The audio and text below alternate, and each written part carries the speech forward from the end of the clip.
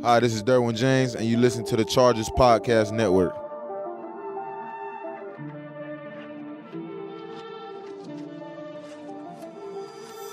What's up, guys? Chris Avery with you on a new episode of Chargers Weekly, and this is going to be a good one. We got a chance to catch up with Daniel Jeremiah. Of course, he's the Chargers radio analyst, but he's also the lead draft analyst for NFL Network. We talked to him about his experience on draft day, as well as all 6 members of the Chargers 2020 draft class. Always great catching up with DJ. Hope you guys enjoy. All right, very pleased to be joined by Daniel Jeremiah. Yes, he's the Chargers radio analyst, but he's also the lead draft analyst for NFL Network. And it was ESPN a couple of weeks ago, DJ. You did an amazing job. What was it like to do all of this remotely and doing it with ESPN? It was a really cool deal. Yeah, ended up being something that was really positive. You know, you didn't know how it was all going to come together because we're all in a unique situation that we're all home. And then you add into the fact that we're working with, different producers, different guys on the talent side. But the good news is, we've all known each other. We've all been friends for a long time. So I was happy, with the way it all came out with, technically not having many glitches, and the teams were able to stay right on pace as we went through the draft. And it ended up being just a lot of fun. I think it was something that we all needed just to kind of feel sports, in some capacity, which we were able to do during the draft. So it was a lot of fun. Yeah, it was fun. It was fun to see the GMs and coaches and kids and dogs and families. It's not something you see every Thursday, Friday, and Saturday each year during the draft. Yeah, no doubt. And Telesco, I don't know. I don't think he has any interior decorating, but it's nicely done. I'm just going to put it to you that way. Tom, that is a very nice looking spot he's got there. So very nicely done. Tom has some good background, and he selected number 6 overall, Justin Herbert. Justin's draft evaluation process, you go Senior Bowl, you have a great Senior Bowl, the Combine, and then his pro day, which you were at. What was it about Justin's kind of draft offseason that you think kind of propelled him into the top 6? Well, I don't know if you could have done it any better, and that's just the stuff we saw on the field in the workouts, and then the Senior Bowl. What actually helped him even more was meeting with teams, and they came away just impressed. Obviously, how smart he was. We knew he was going to be smart. But the passion that he had for the game, and I think he's got kind of a little bit of that reserve persona when you're from the outside. And I think as people got to know him, they realized he's got a little more juice to him than maybe you anticipated. So I think that helped him. And then when you watched him during the season, I thought you saw somebody that was just getting better and better as the year went along. So everything kind of built up to that crescendo to get him to where he ended up in the draft. How do you think he's going to fit into this offense, DJ, with Shane Steichen as the offensive coordinator now permanently? Anthony Lynn obviously has some West Coast offense ties. And then you bring in a guy like Pep Hamilton to be your quarterback's coach. How do you think Justin's going to fit in with this group?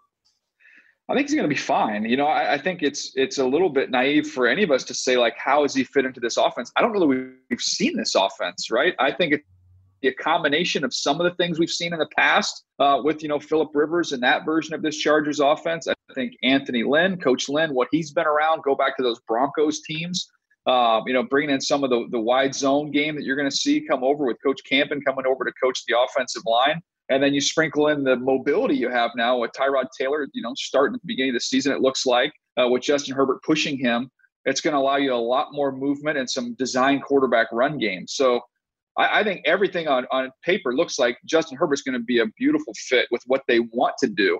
But I'm excited just to see what this offense looks like, period, even if it's with Tyrod or with Justin Herbert, because I think it's going to be a little different than what Charger fans are used to. It definitely is. And draft night, so I was doing all my prep work on Justin, getting ready for his press conference, everything. I look up, Chargers back on the clock at number 23 overall, and they get Kenneth Murray from Oklahoma. This was a guy Coach Lynn really wanted on this football team. And now you have Joey Bosa, Derwin James, and Kenneth Murray as kind of the leaders on each unit of the defense. Yeah, I like the way you described it because really it's 3 levels, right? You want to have impact, difference-making players at all 3 levels. And the cool thing about it is when you look at some of the things they can do on third down, you're going to have an opportunity where at times you're going to see, Bosa kick inside. And then if you look down the middle of that defense for the Chargers, you could be going Bosa, Murray, Derwin James, at different times, how you can align them in so many different ways. They're all versatile players. But just think about that athleticism to not only pressure the quarterback up the middle, but anything that goes to the sideline at different levels of the defense, having Kenneth Murray, who runs, low 4.5, high 4.4, sprinting sideline to sideline, Derwin James with his 4.4 speed, sprinting sideline to sideline. You can really, really branch out from the middle of the field and cover a lot of grass with that group. So it's going to be exciting to watch. And as good of a player as he is, I'm telling you, Chris, like, this is not just a Charger thing, talking to their coaches. Everybody I talked to around the league said best interview process we've ever had with a player. Like, he was off the charts. So that leadership, that personality, you're going to feel Kenneth Murray on that defense. Yeah, and that was the big thing Coach Lynn said, is like, this was a guy that just was off the charts impressive at the combine and the interviews. And to move up, to give up a second and a third rounder, it just shows you how much they value what Kenneth Murray can do on the football field, but also in the locker room, because you're going to need leaders like that to kind of look at. And it may not be in year 1 or 2, as Tom was saying, but you look at projecting leadership. This is a guy who could do that for a long time. Yeah, and I don't want to put the comparison on him, but, I mean, if you follow the Chargers and their history, think about the leadership they've had at that position. The energy that a guy like Junior Seau brought. It's not just what you're saying with your words. It's with the way that you play with your hair on fire, just playing like a maniac with passion. And I think Kenneth Murray plays that way. So that's really going to feed into this defense. And really Derwin James, I would make the case, not only is he the best safety in the NFL, I think he brings the most energy, the most juice to his group. And now you get another guy that brings that. And then we know what with Bosa and Ingram, what they can do up front. And hopefully you're going to see Jerry Tillery now with a weird offseason, mind you, but a full offseason to train and get healthy and get out there and have an impact on this defense. I mean, like Drew Tranquill, think about that. When you're gonna be able to go, nobody around the country knows about this kid, by the way, and that's coming. I mean, and that's something that we see it every week watching these games, but nationally, people are going to see how good Drew Tranquill is going to be in this defense, and him and Kenneth Murray is going to be fun to watch. Yeah, it's going to be exciting to see what this defense is going to look like come week 1. All right, 4th round, I have to give you credit because you brought up some great points about Joshua Kelly from UCLA. He was the bell cow at UCLA, but at the Senior Bowl, he kind of showcased his ability to catch the ball out of the backfield, some pass protection stuff. We talked to him about that, and he said just because you weren't asked to do it doesn't mean you can't do it. What are the Chargers getting in Joshua Kelly, kind of a guy to – I don't want to say replace Melvin Gordon, but to really complement Austin Ekeler? Well, I think some of the things we talked about personality-wise with Kenneth Murray, you see the same things when you look at Joshua Kelly. Joshua Kelly's always got a smile on his face. Talked to Chip Kelly about him. He said, look, we were giving him so many carries. We had to give him a break. So that's why we didn't involve him and use him as much in the passing game. But he said, we did it every day in practice. He's actually really good at it. I said, Coach, I was at the Senior Bowl. He was fantastic in the pass game. Like, I know he can do these things. So he's going to get a chance to show off that side of his game. But then he just runs so hard and he's just so tough. So, I think he's going to be a perfect fit. When you look at the collection of backs now that you have, not only with Austin, but with Justin, and now you throw Josh in there, like that's 3 guys you can all get out in the route, can all catch the ball. They're all tough. So there's going to be a nice mix there with the committee, I think, this coming season. And we saw it early in the year last year, DJ, when Melvin wasn't there, when Justin was healthy. Him and Austin, they had some success running the football and catching the ball out of the backfield. If Justin can stay healthy, this kind of 3-headed attack could be the way to go. Yeah, I think so. And I think that's what a lot of the league has gone to. I thought it was smart by Tom to get Austin locked in, to get that contract done and really know you can build around him in the future. But I think you're going to see a lot of opportunities for these guys to be on the field at the same time. Get 2 of those guys on the field, and we saw it last year be pretty successful, especially early in the season. And now you can roll Josh into that. So it's going to be fun to see what Shane can do creatively. Now, when you add what we talked about previously with a really, mobile quarterback that you have to, react to and account for on the back end in case he pulls it. And now you could be in a situation where Austin's lined up in the slot, Josh is in the backfield, and do a lot of different things there, as well as Justin mixing and doing his thing. All right, in the 5th round, we know about Mike Williams and Keenan Allen. You get another wide receiver in Joe Reed, someone who can kind of take the top off the defense, can really good in the kick return game and the special teams game. I talked to Bronco Mendenhall right after he was selected, and he said this is a guy that really can do it all for us, kind of a Swiss Army knife type receiver. How do you see him kind of fitting into this offense potentially? Yeah, we talk about it on the Move of Six podcast with our buddy Bucky Brooks. We talk about, kind of that wing back, right? That's kind of like that Deebo Samuel role, somebody that you line up, get him fly sweeps, somebody you could put in the backfield even and just get the ball in his hands for what he does after the catch. Obviously, his return ability speaks for itself. So he's just a guy, you just want to get the ball in his hands and then let him go. I know the time, and I think people look at the 40 time and think, take the top off the defense and a vertical stretch receiver. I think he's more of a run after the catch, get the ball in his hands and let him create and make some things happen. So that's a quarterback's best friend. When you can throw a 5-yard pass that ends up going 50, 60 yards, like he gives you some of that ability. 6th round, Alohi Gilman, another member of the Irish going on this defense. Now they have 4 guys from Notre Dame. When you lose guys like Derek Watt and Adrian Phillips from a special team standpoint, I think Alohi can help in that regard. But also, Brian Kelly was talking about he was an inspirational leader in that locker room. Yeah. Just another guy to add to this secondary, DJ. Yeah, I think, you kind of target that Adrian Phillips role. That's what he's got to, try and go after when he gets a chance to get into camp and compete. That's the spot you're hoping to be where you can have an impact on 3rd and 4th down.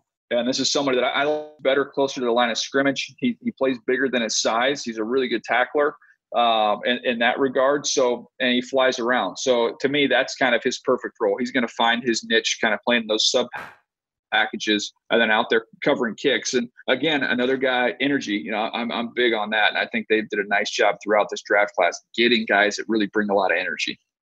And then finally, KJ Hill in the 7th round, a guy that was at the Senior Bowl, the all-time receptions leader at Ohio State. Were you surprised that KJ Hill went in the 7th round?